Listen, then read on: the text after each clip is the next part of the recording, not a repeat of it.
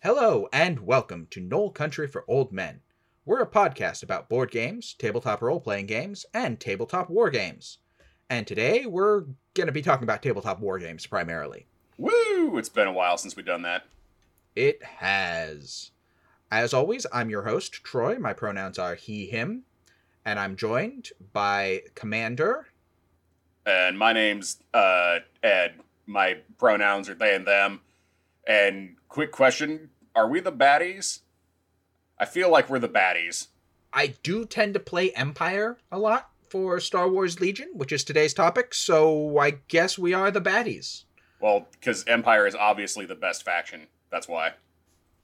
The best faction for the game, certainly. It's one of the two that are in the World Championship game, which is probably starting up real soon.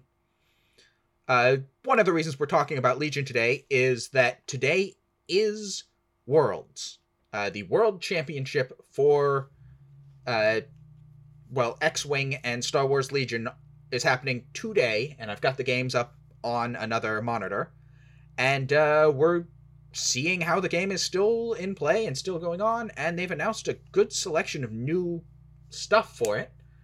So, yeah. I think that Legion is probably going to stick around for a while. And we also weren't clever enough to remember to do that for episode 66, so we're doing it now. Yes, we also kind of forgot to do this for episode 66, so next best thing is doing it when there is a major Legion event actually happening. But before we delve into Star Wars Legion and the hand-to-hand, ground combat of Star Wars, the wars in Star Wars, we have a segment on this podcast called The Week in Hobby. I'll go first. I've had a fairly full week of hobby stuff. Two games of Dungeons & Dragons, plus some Blood Bowl.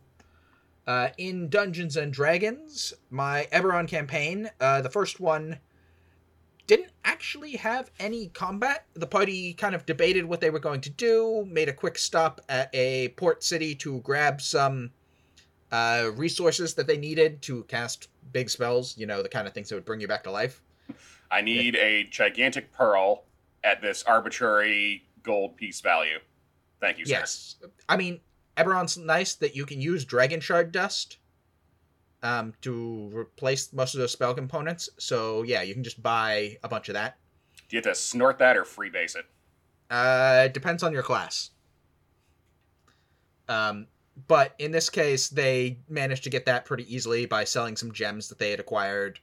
And then they continued on to the fortress city that the Lord of Blades is working on, where they had a chat with some of his acolytes and determined that, in fact, in this version, nothing suspicious was going on at all. No, actually, they were pretty open with the Warforged member of the party, and he was the only one they allowed into the fortress, which is protected by a gigantic prismatic wall, city scale. Don't worry, man, he's cool. No, the thing that is going on in this campaign is that the Lord of Blades is attempting to turn himself into a god. Cool. Because there is no god of the Warforged. I don't remember the whole phrase. There is no god but God, and the Lord of Blades is his messenger. Am I getting that right? Yeah, similar. There was also some religious arguments because the Warforged in the party is a cleric of the god of the Forge, and so he was a little offended by the notion that they were going to make a god for the Warforged, and some arguments between different members, different acolytes, over whether the gods were dead or not. Because the Eberron gods don't directly interfere or talk to clerics the way that some of the other settings do. Shh! Don't let him know. He's going to ask us for stuff if he thinks we're not busy. Well, it's more that when you try to talk to the gods, a high level or a high ranking angel or something will pop up and be like, "How can I help you?" The deity you're looking for is not available at the moment. So there's a question of so the notion of the gods actually existing is kind of an open one in Eberron, which I like personally. But it also means that I'm going to explore some philosophical concepts with each of the four major acolytes having a different philosophical point of view. Huzzah for role-playing. Yeah, the one they talked to was specifically a nihilist and quoted Friedrich Nietzsche at them. I remember you told me that. Yes, the gods are dead. We have killed them. What? Yeah, he did the full Nietzsche thing. The next one they're gonna really deal with is gonna be a sophist. The nothing is real unless I'm actually experiencing it. I'm not super versed in like early modern period philosophy, so I don't think I can quote anybody on that. Yeah, well, I'm gonna make all four of them different philosophical components, and then they're gonna get the stuff, get to meet the Lord of Blades, and he is going to Voltron together with the four acolytes and become a super thing that they have to fight. Huzzah! That's the plan. He's gonna Voltron. Sounds like a good plan to me. Giant super Lord of Blades. Yeah. The other group is in the final fight zone of the campaign, in the depths of the dungeon in the Mournlands, where they fought and defeated the Rakshasa Mardukat. That they have been, like... He's been their enemy for a long time. He's been a reoccurring villain. They fought him... They had actual combat with him once before. He bailed with... the Dimension Door or Plane Shift or something, and he had invited them to dinner once as well, where he tried to like just bribe them to leave him alone and go away. They did not take him up on the offer. So, you know, he's been a long-term villain, and they finally killed him. He quoted some yeets at them.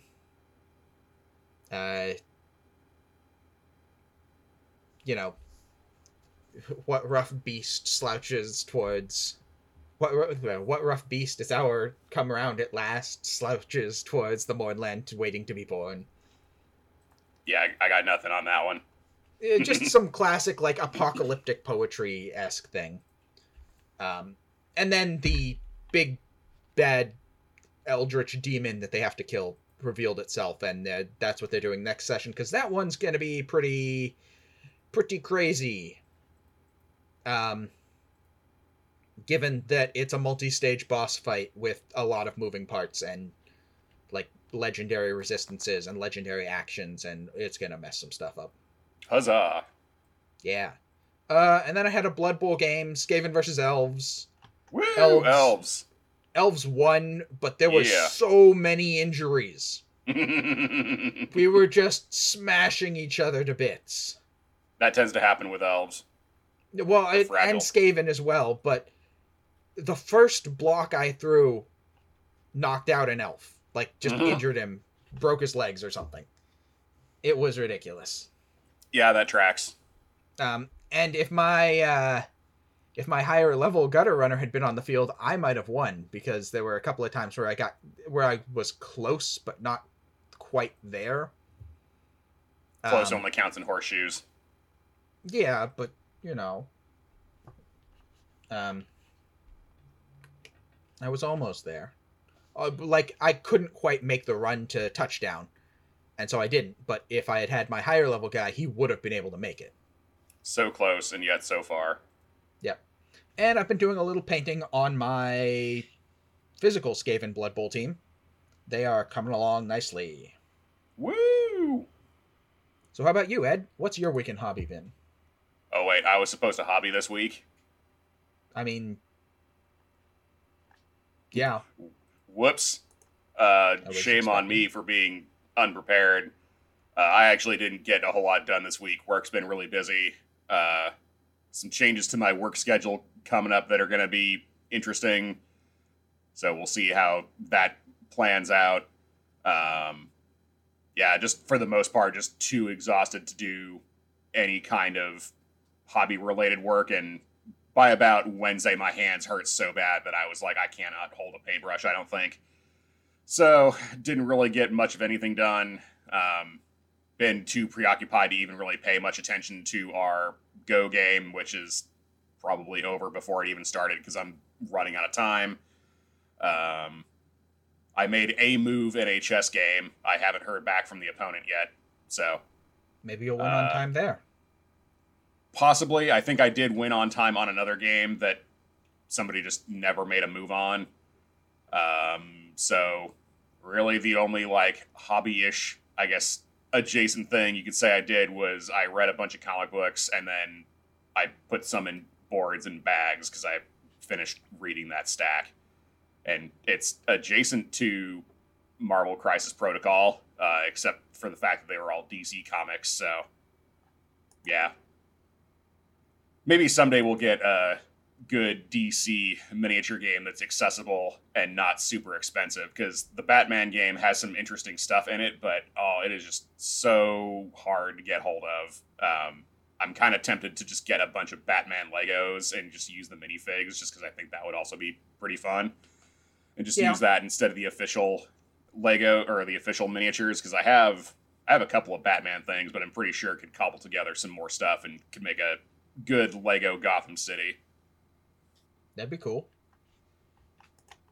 So yeah, maybe this next week, although it is somewhat dry as of, well, not dry, it's at least not raining, so I might be able to get some stuff primed while I'm doing some housework later today, at least let it dry in between whatever other tasks I'm doing. Yeah, hobby's been kind of hit and miss lately. Yeah, I mean, hopefully as the weather improves, people get out to do stuff.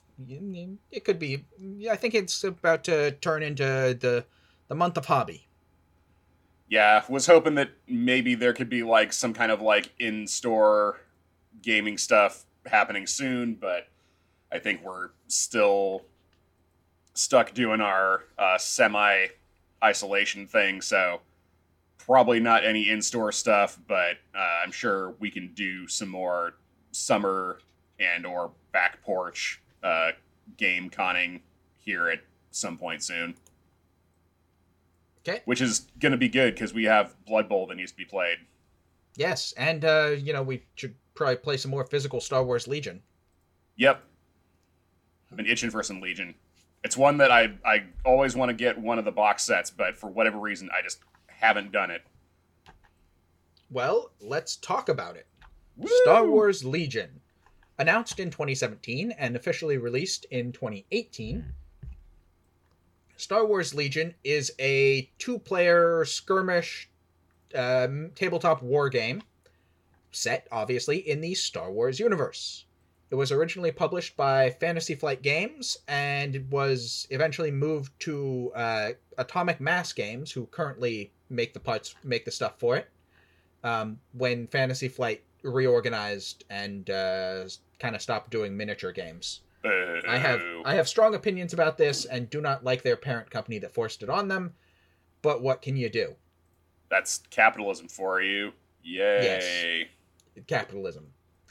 So, Star Wars Legion is based around small squads of troops, supported by vehicles and hero units, and is, sort of in the vein of War Machine or Warhammer 40k or Warhammer Fantasy and any of the classic tabletop war games.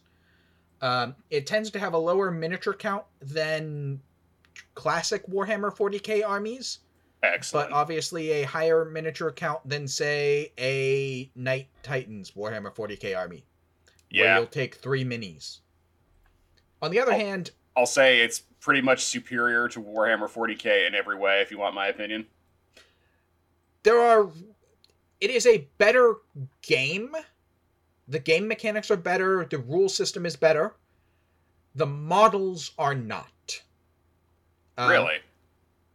Yes, especially the early models. The early Star Wars Legion models were not of the greatest quality. They were unassembled and unpainted. but their poses were all kind of generic-y, and they were made of a slightly softer plastic, and they were not as crisp and sharp as a lot of other game company models.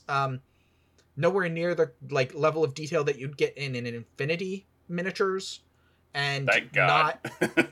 Yeah, that is nice, and they also didn't come on sprues, but pre-plastic bagged, and so their detail and poses were not as good as your standard Games Workshop model. And the reposability was not there. There was very little variation in what you could do with the models. They have improved this over the years. The game's been out for almost 5 years now. Actually, I think exactly 5 years, because it came out in March of 2018. And they have they've made some substantial improvements to model quality, variation, and posability of the individual models. So they've come a long way with just the general look and feel. And if you check out some of the differences between the more recent model kits versus the original ones, they are done in a harder plastic. And while I still don't think they're all done on sprues, they have a lot more detail and much better poses. That is one of the things that switching to Atomic Mass Games actually improved, because Atomic Mass Games is good at human poses. Yeah, generally, I've been pretty happy with, I say, most of the stuff that I've gotten from them for Marvel Crisis Protocol. If you ignore their weird shenanigans with how they sculpt the minis and how they get separated, but that's a separate thing. But other than that, they're actually quite nice. They paint easily. So hopefully that same is now true for Star Wars Legion as well. It is, and because the Star Wars Legion poses tend to be, more battlefield and less ridiculously comic book dynamic, the models are less finicky to put together. Awesome. Which I very much enjoy. I've got no having to put Stormtrooper elbow pads on as a separate piece and all that. No, the Stormtrooper arms are one piece for the most part. I don't know why that seems to be an issue that they struggle with in Marvel Crisis Protocol, but they get some weird shit. Yeah. I mean, I've got 3 of the models on my desk right now, and these are all new-ish ones. Well, 2 of them are new-ish. One is one of the older ones. And you can kind of tell the difference in quality and detail level between looking at the old Boba Fett miniature and looking at the much newer Cad Bane. Just the pants, for example, have much crisper folds and such. And the arm crispy gauntlet details are much stronger on the newer models. They've just improved quite dramatically in how good the models are. Well, good on you, Atomic Mass Games. Yeah, that's what they're good at. But we should, I suppose, talk about what you get, what the products are. It originally came out with a core box set, which was around $100. It's probably a little more now. But it was Rebels versus Imperials. Came with 2 squads of Stormtroopers, 2 squads of Rebel Troopers, some speeder bikes for the Imperials, an AT-RT, light walker thing for the Rebels, Darth Vader, and Luke Skywalker. Plus all the kit, plus all the, tokens and measuring tools and such, and dice that you needed to play the game. I think it's still quite a good value. Yeah, it's a solid starter kit. It'll get you going. Yes, and also, basically, the gist of the 2 starter armies was that the Imperials were they could take more damage, and, they were the heavyweights. Their models kind of moved slower for the most part, but could take a lot of damage and dish out a lot of shooting. Whereas the Rebels were more nimble and flexible. They could move faster, grab objectives, and also, but they, took a lot more damage and didn't hit quite as hard because of it. As tends to happen with Rebels. I mean, that's kind of the situation it was between the Rebels and the Imperials. The Rebels are a little more flexible, a little more motion, and the Imperials like big static gun lines in terms of game. And the vehicles that they would later get sort of added to this. The Imperial ATST is not particularly fast, but it has all the guns. Whereas the Rebel Snowspeeder, or Landspeeder, whatever, zips around the map at incredibly high speeds and blasts things. Can't catch me! Yes. The game added more and more models. You got Snow Troopers, Rebel Commandos, a few other options. And then in 2019, at the end of the year, they added the Clone Wars. Woo! Which came with its own new core set. Featuring the battle droids, droidicas, the Roly Boys, and General Grievous. General Kenobi.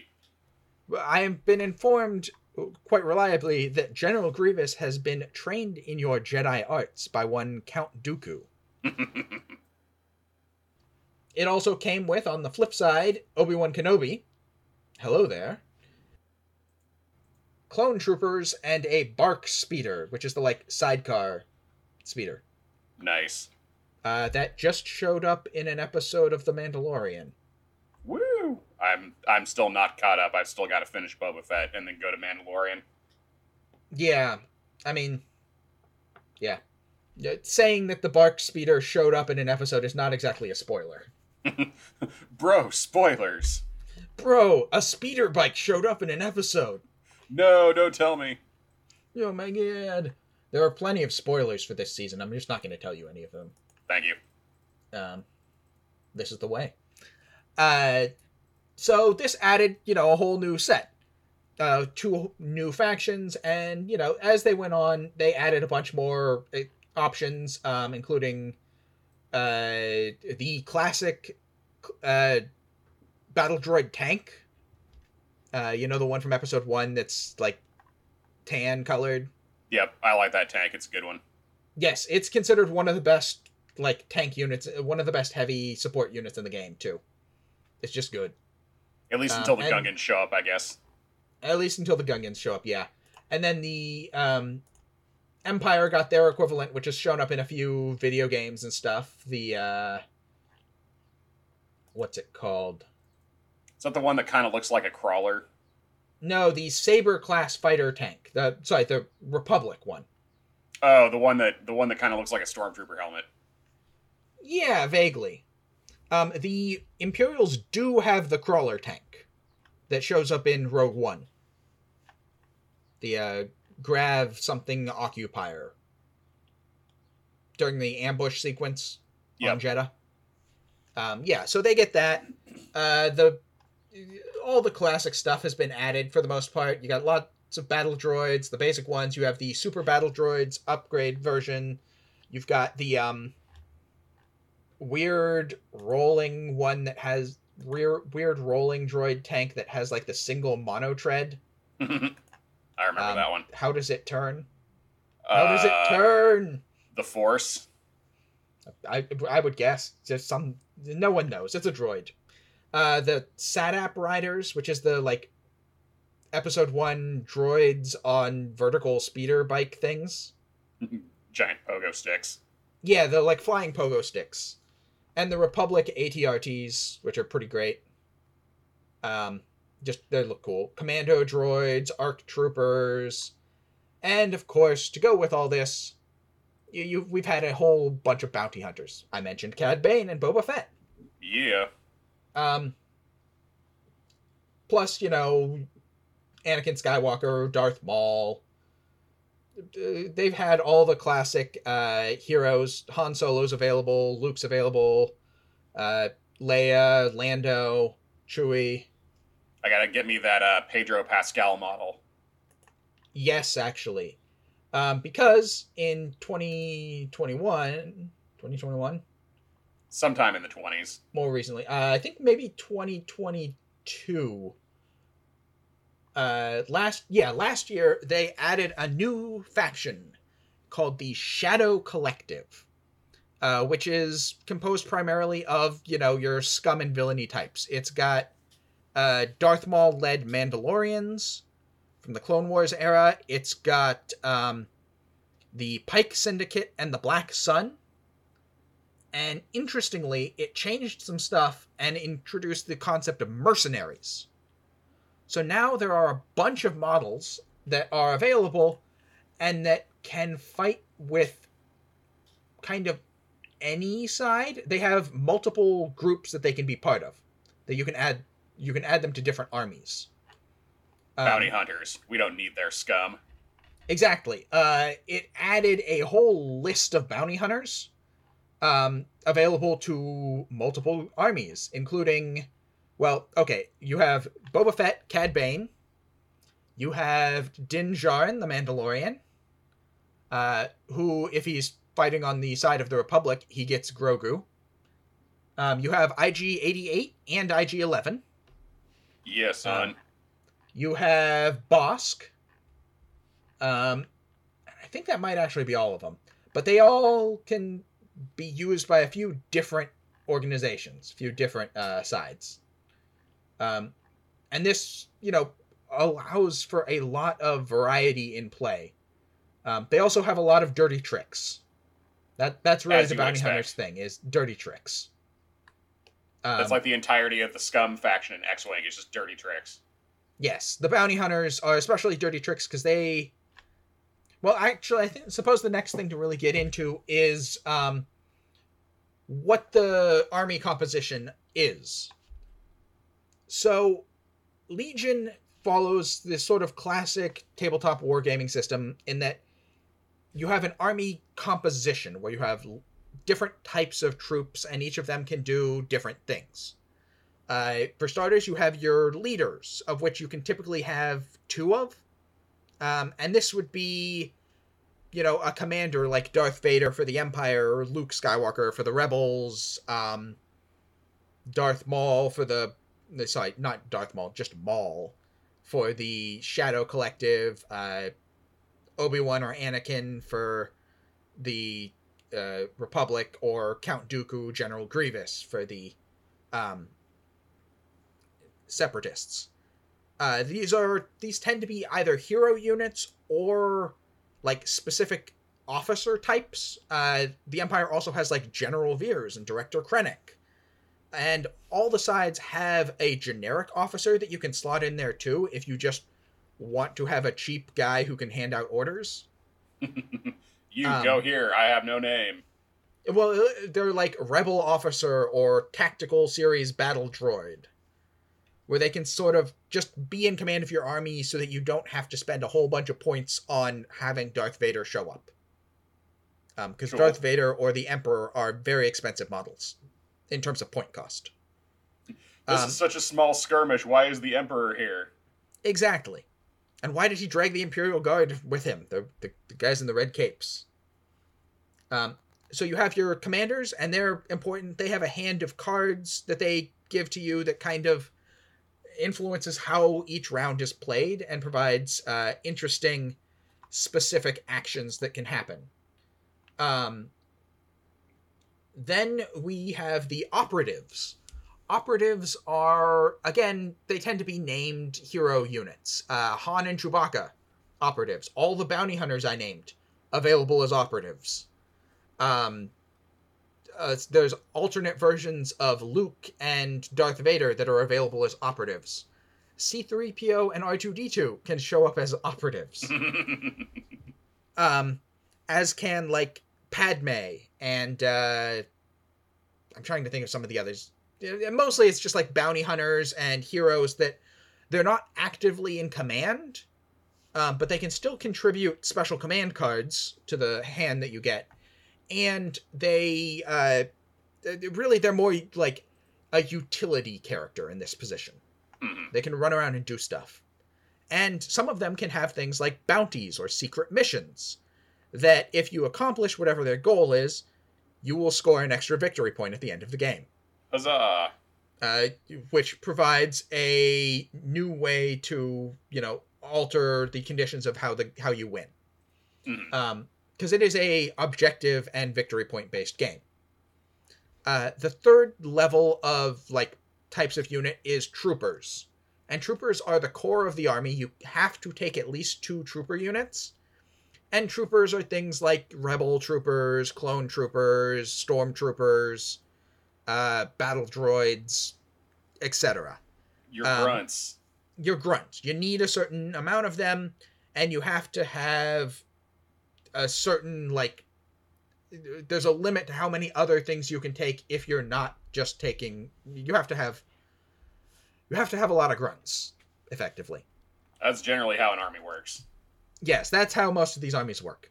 After that, you have your specialist troops, which is your commandos, your sniper teams, your things like that. Your ARC troopers, your basically they're still ground-based troops for the most part, but they do extra stuff. You got a job to do. That's why you're there. Yeah. Your Wookiee warriors are in here. Your Mana Guard droids are in here. Your Death Troopers are in this section. These are things that are stronger than normal troopers, and thus you are kind of limited in how many you can have on the table. All Wookiees. All Wookiees all the way down.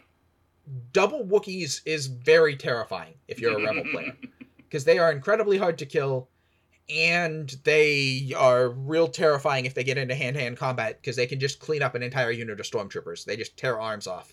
I was going to say, did they make a special roll for tearing arms off?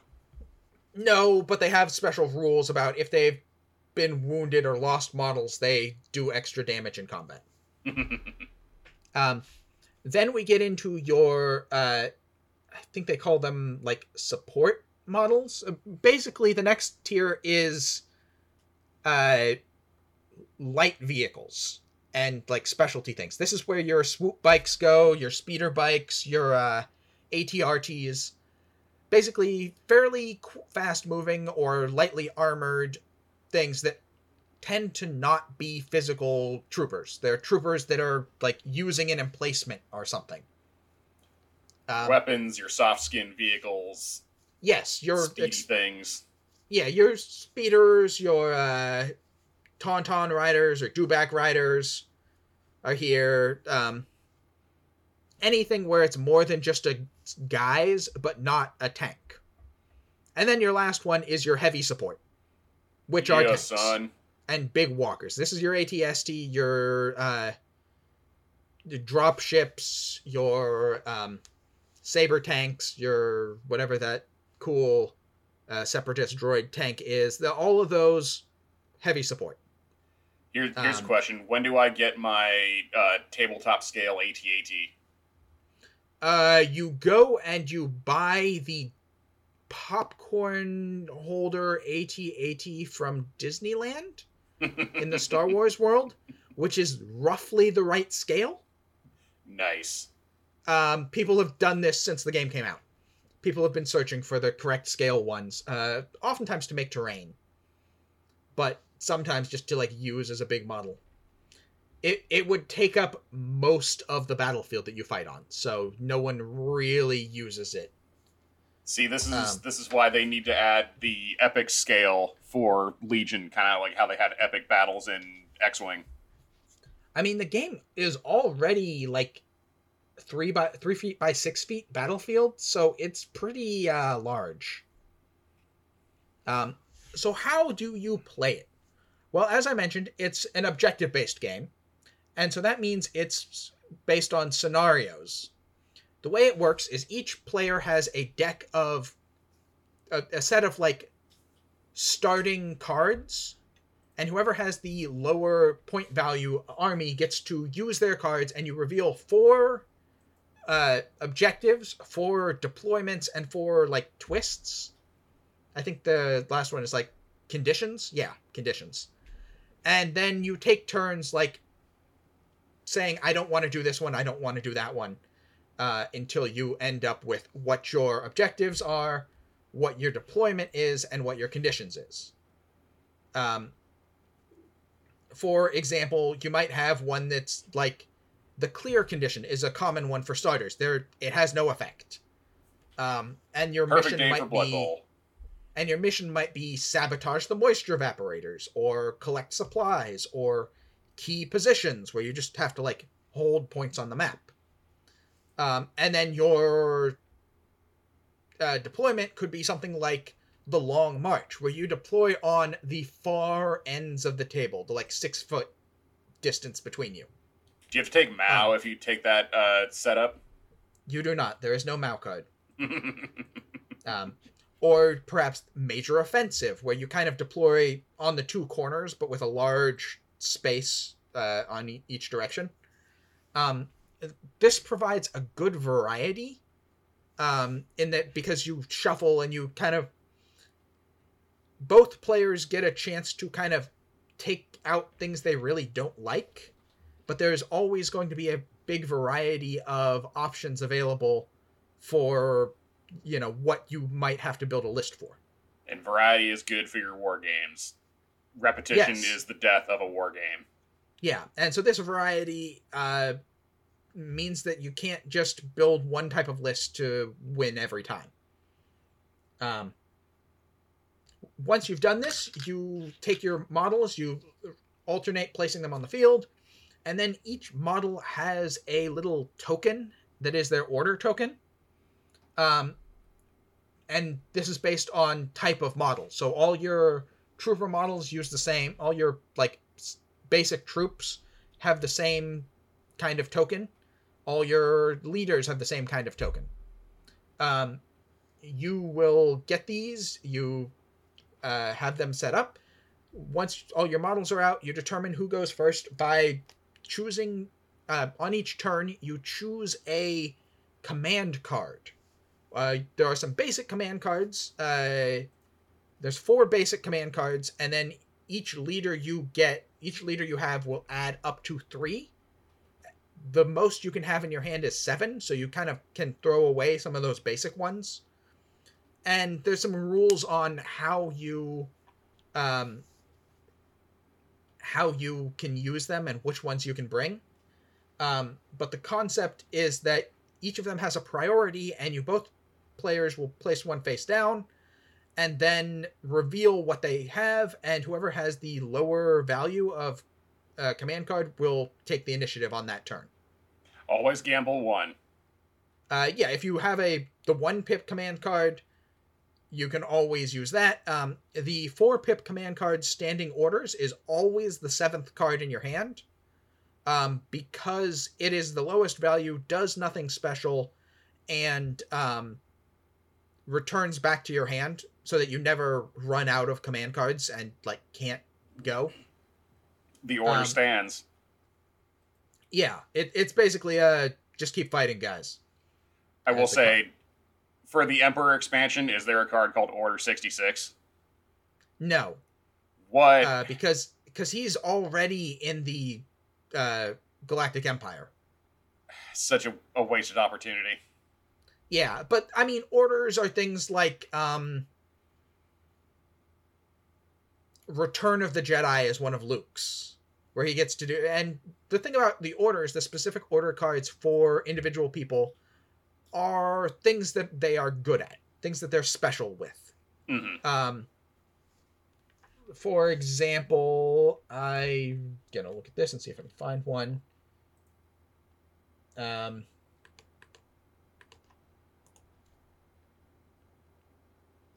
Darth Vader's cards include New Ways to Motivate Them.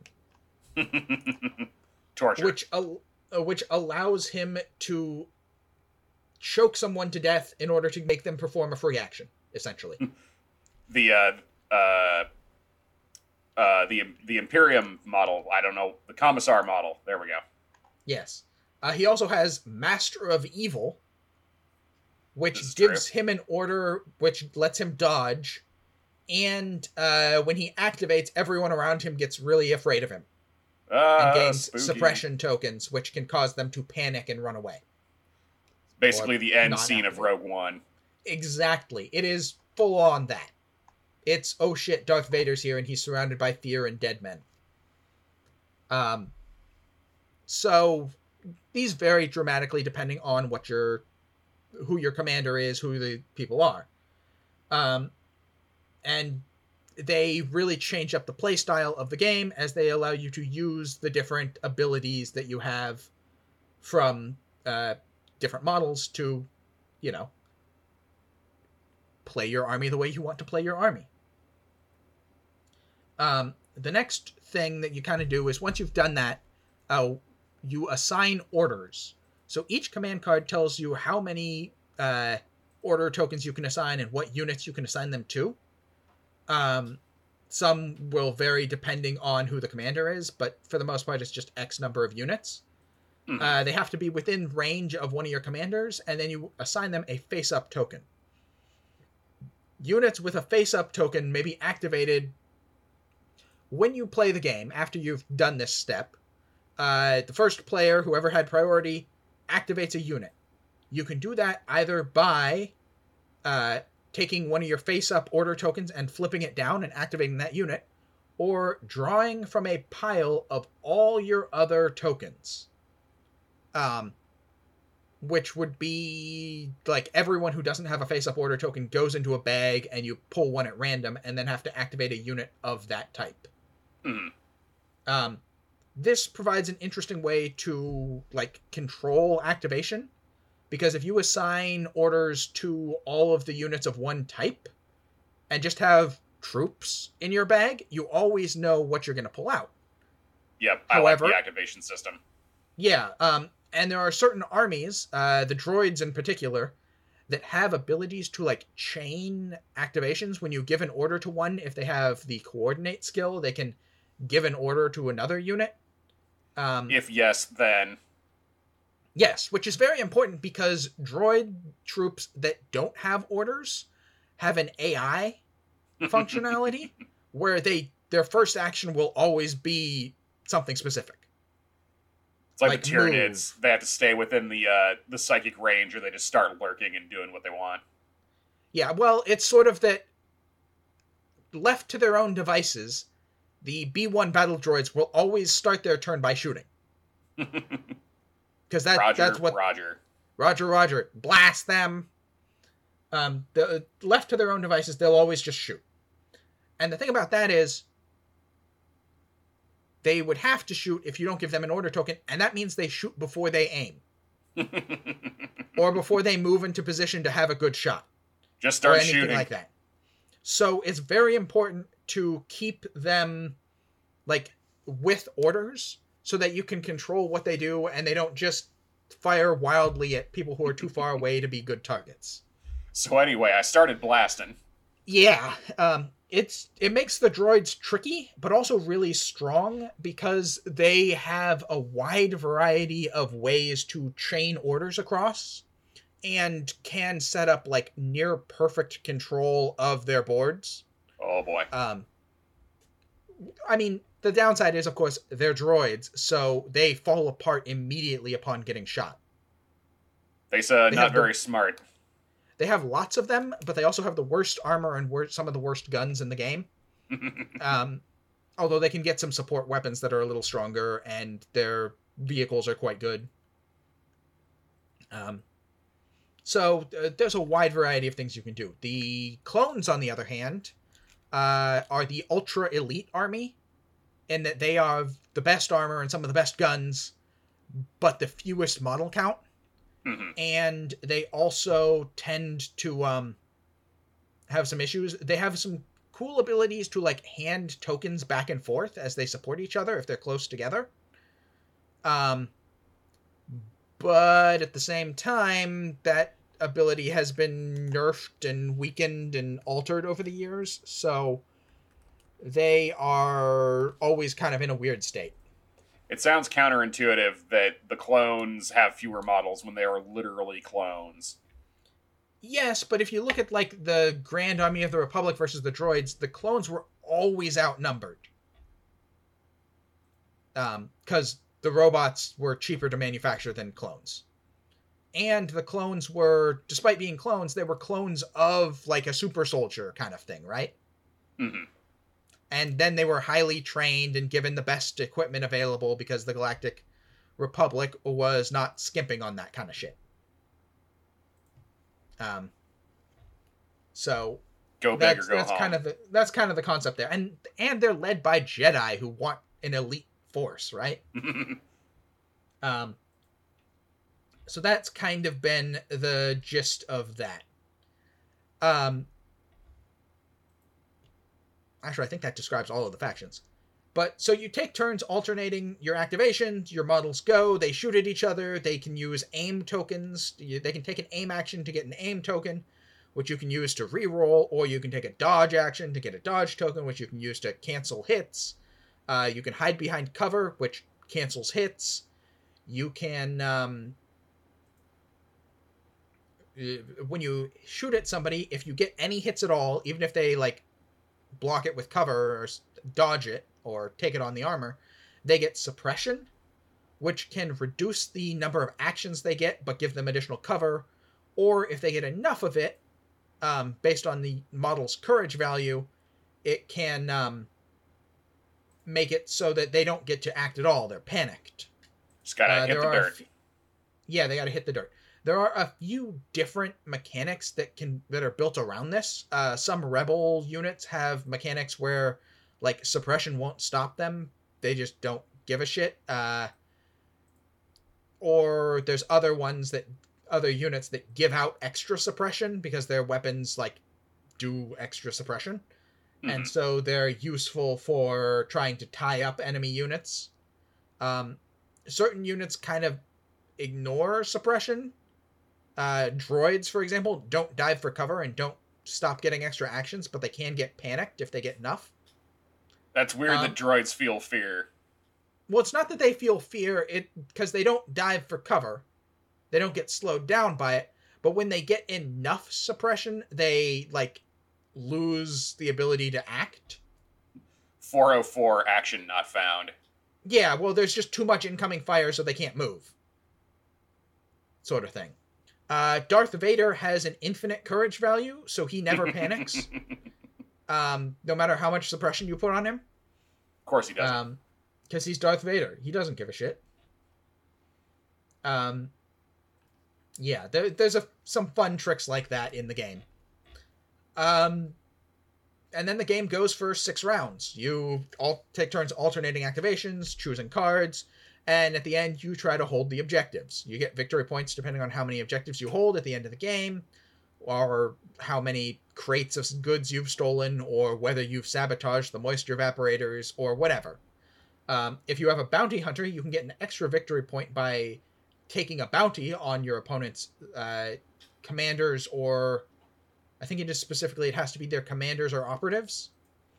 And then if you have certain units with secret missions, like R2-D2 or Padme Amidala, you can get a victory point for completing their secret mission, which tends to be like getting across the board, or like you have to end the game in your opponent's deployment zone, kind of thing.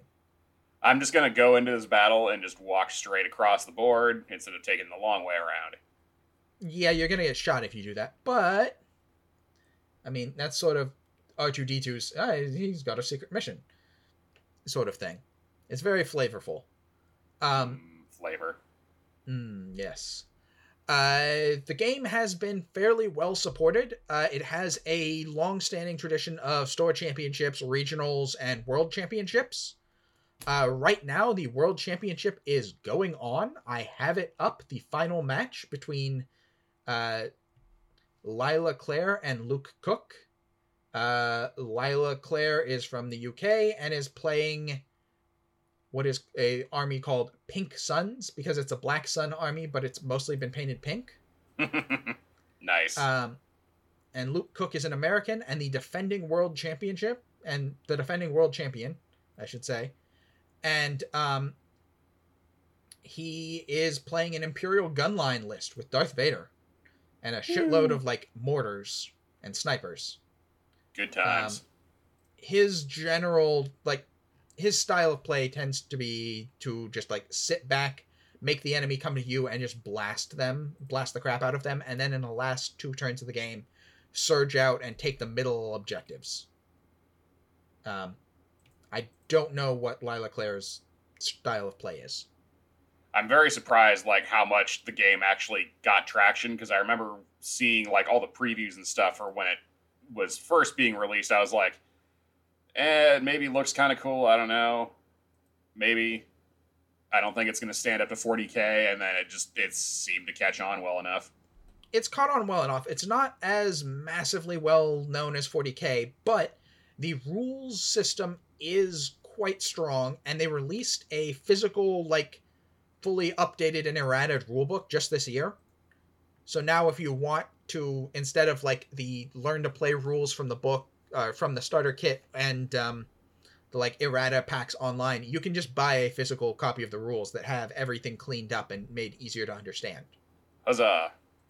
It doesn't really change any of the rules. It does sort of... They changed a few little things, like measuring silhouettes, and the movement is easier to, like, climb up onto stuff. Mm-hmm. The original rules had this whole clambering system that had you, like, possibly your guys would die when they tried to climb something. Clamber faster.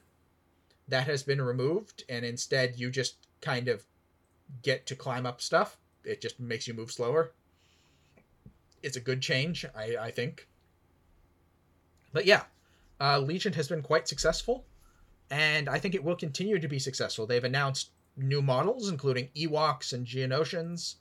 They, keep supporting it with more content, and there's plenty of additional Star Wars content that they haven't gotten to yet. Do Ewoks get an automatic win against the Empire? No, but they get a bunch of special abilities, like log traps and stuff. Yeah. They've got some real cool abilities open to them. And there's are no Gungans in the game yet. I thought they were adding them in. Nope, they have not yet. They're still, I suppose, potentially could, but I don't believe they've added that Gungans have been announced or released for Legion. I don't know. Maybe I was hallucinating that. Who knows? They've added some, more swoop bike riders, more bounty hunters, more Mandalorian stuff. But it looks like the next wave of things that they've announced is kind of focusing back on classic Clone Wars moves, which is kind of cool. Yeah, I guess it makes sense since kind of outside the original 3 movies, Clone Wars and that series seems to be like the go-to place for what people want. And of course, Moff Gideon and the Dark Troopers came out real recently, so that gave them a solid bit of Mandalorian era stuff. Nice. They've also added a few new ways to play recently, including what do they call them? Skirmish. Well, they added a skirmish mode a couple years ago, like early 2020. They added a skirmish mode. They added, what did they call them something, and I can't remember what it is. Oh, battle forces, which are boxes that are specifically aimed at a specific style of army. Mm-hmm. For example, the Imperial Blizzard Force, the group that assaulted Hoth. And it changes... So yeah, it changes up. It gives you some special rules. It gives you some special, like, list building rules and more limited selection of what sort of units you can bring. Mm-hmm. And some, like, lists of specific upgrades and such that you can get. They've added a couple of Clone Wars versions as well. And they've come out with special boxes for these, where it's just a collection of, like, the core units that are in it in a box that you can just grab. Mm-hmm. They also recently released the Imperial Remnant Battle Force. Fun. Which has Moff Gideon and allows you to bring Dark Troopers as core units as well as heavy units. Huzzah! So you can just load up on Dark Troopers. I do what I want. They're still crazy, like, expensive points-wise, so you probably can't get too many of them. But you could bring, like, up to 4 of them. You know, wreck somebody's day right there. Yes. I mean, that being said, you can't bring a lot of other things, like any form of tank. Dark tank. Yeah. Or any Jedis, you can just have Moff Gideon or an Imperial officer. And you don't get any operatives at all. So, yeah, you're kind of limited on what you can have, but you get some cool options because of it. Yes, and they also announced just recently a new play mode as well, beyond that, called Special Operations. That's just a new way to play. It's you get a preset list of squads and kind of a preset objective. It's still in beta. It won't be official until probably April, May. But they are testing out some new rules for the different factions to try out a different way to play that's sort of specific objectives and specific lists. Sounds good. Yeah, it sounds interesting, and it's a way to keep the game fresh. And the fact that they are releasing new models and new content for the game pretty consistently, you know, that's a good sign for its long-term health. I think. Yeah, it doesn't seem to be losing any steam at all. Yeah, and with the increase in store championships that they've announced for next year, and the like general consensus on worlds being good and the game being in a fairly good state, I think it's one that's liable to come back from the pandemic, like, pause that everything's had pretty strong. Woo! Get wrecked, Warhammer 10th edition. Yeah, we'll see. 10th edition is I suspect, going to be controversial. Anything Games Workshop is going to be controversial. Yes, but, I mean, it's making some pretty serious changes to stuff. So, Games Workshop fans hate changes. Games Workshop fans hate everything. This is true. So, yeah, we'll see whether it's good or bad and whether people like it or not. In any case, that's Star Wars Legion. I encourage you to check it out if you like Star Wars. I encourage you to check it out if you want to roll a bunch of dice and shoot things. I should mention, I suppose, it uses custom dice. Because it is a game that was... It was a game that was created by Fantasy Flight Games, so of course it uses custom dice. Killing me. How many games do you like that... How many games do you play that don't use custom dice? Advanced Squad Leader. I think Kill Team uses custom dice now. Yes. Yeah, like I said... Song of Ice and Fire uses regular dice. Yeah. But that's about it. Yeah, like I said, custom dice is a pretty standard thing for these games, and I will say the fact that the core boxes come with a set of dice and you can also buy them separately for relatively cheap makes it pretty worthwhile. There's 5 dice, 5 different types, 3 for attacking and 2 for defending. And they're pretty color-coded, and the symbols are fairly straightforward. And if this was GW, they'd give you just 1 less dice than you need. Yeah, I mean, to be fair, you can build things that are crazy and, like, real strange that need a whole bunch of extra dice, especially if you're running a droid unit that has all the guns. But, for the most part, you don't need that many dice.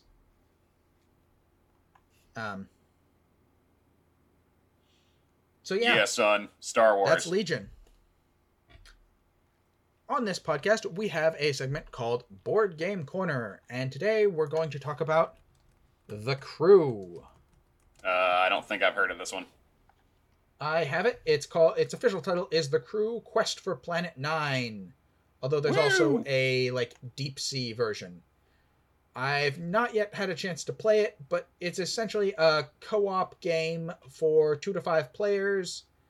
Originally came out in 2019.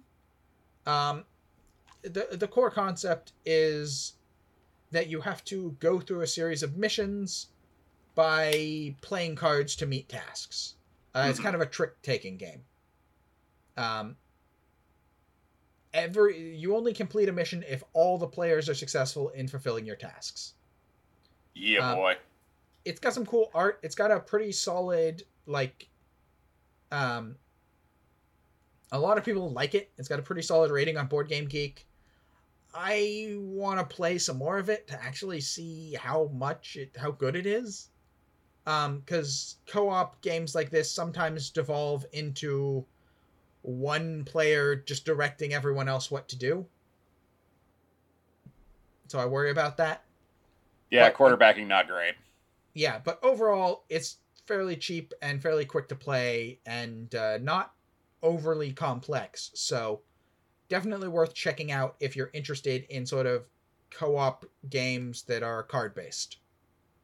Sounds good enough to me. Yeah, and that's our show. As always, follow us on social media if you care to do social media. Keep playing games, support your local GameStop, organize your labor. Do we really want to support our local GameStop? Last time I went in there, it was weird. Yes. You can support your local GameStop if you want, but support your local game store first, and then I guess your local GameStop. Well, you can support your local GameStop by not going in, because the way that their sales system works, their employees do better on their record if you actually buy nothing as opposed to buying something, but not taking any of the upsells. So yeah, support your local GameStop by not going there. That is so weird. It is very weird. Yeah. Counterintuitive. Upselling is dumb. But you know what's not dumb is following Anna Madness on Instagram. You can see me post some stuff there occasionally when I get around to it. I've not been super great at it lately. And while you're there, you can support your LGBTQIA plus charities. Join your union, start a union. General leftist platitudes. I got nothing else. I'm still sleepy. Roger. Yep. And as always, go clones. Go Roger. Rogering intensifies. End of podcast. Roger.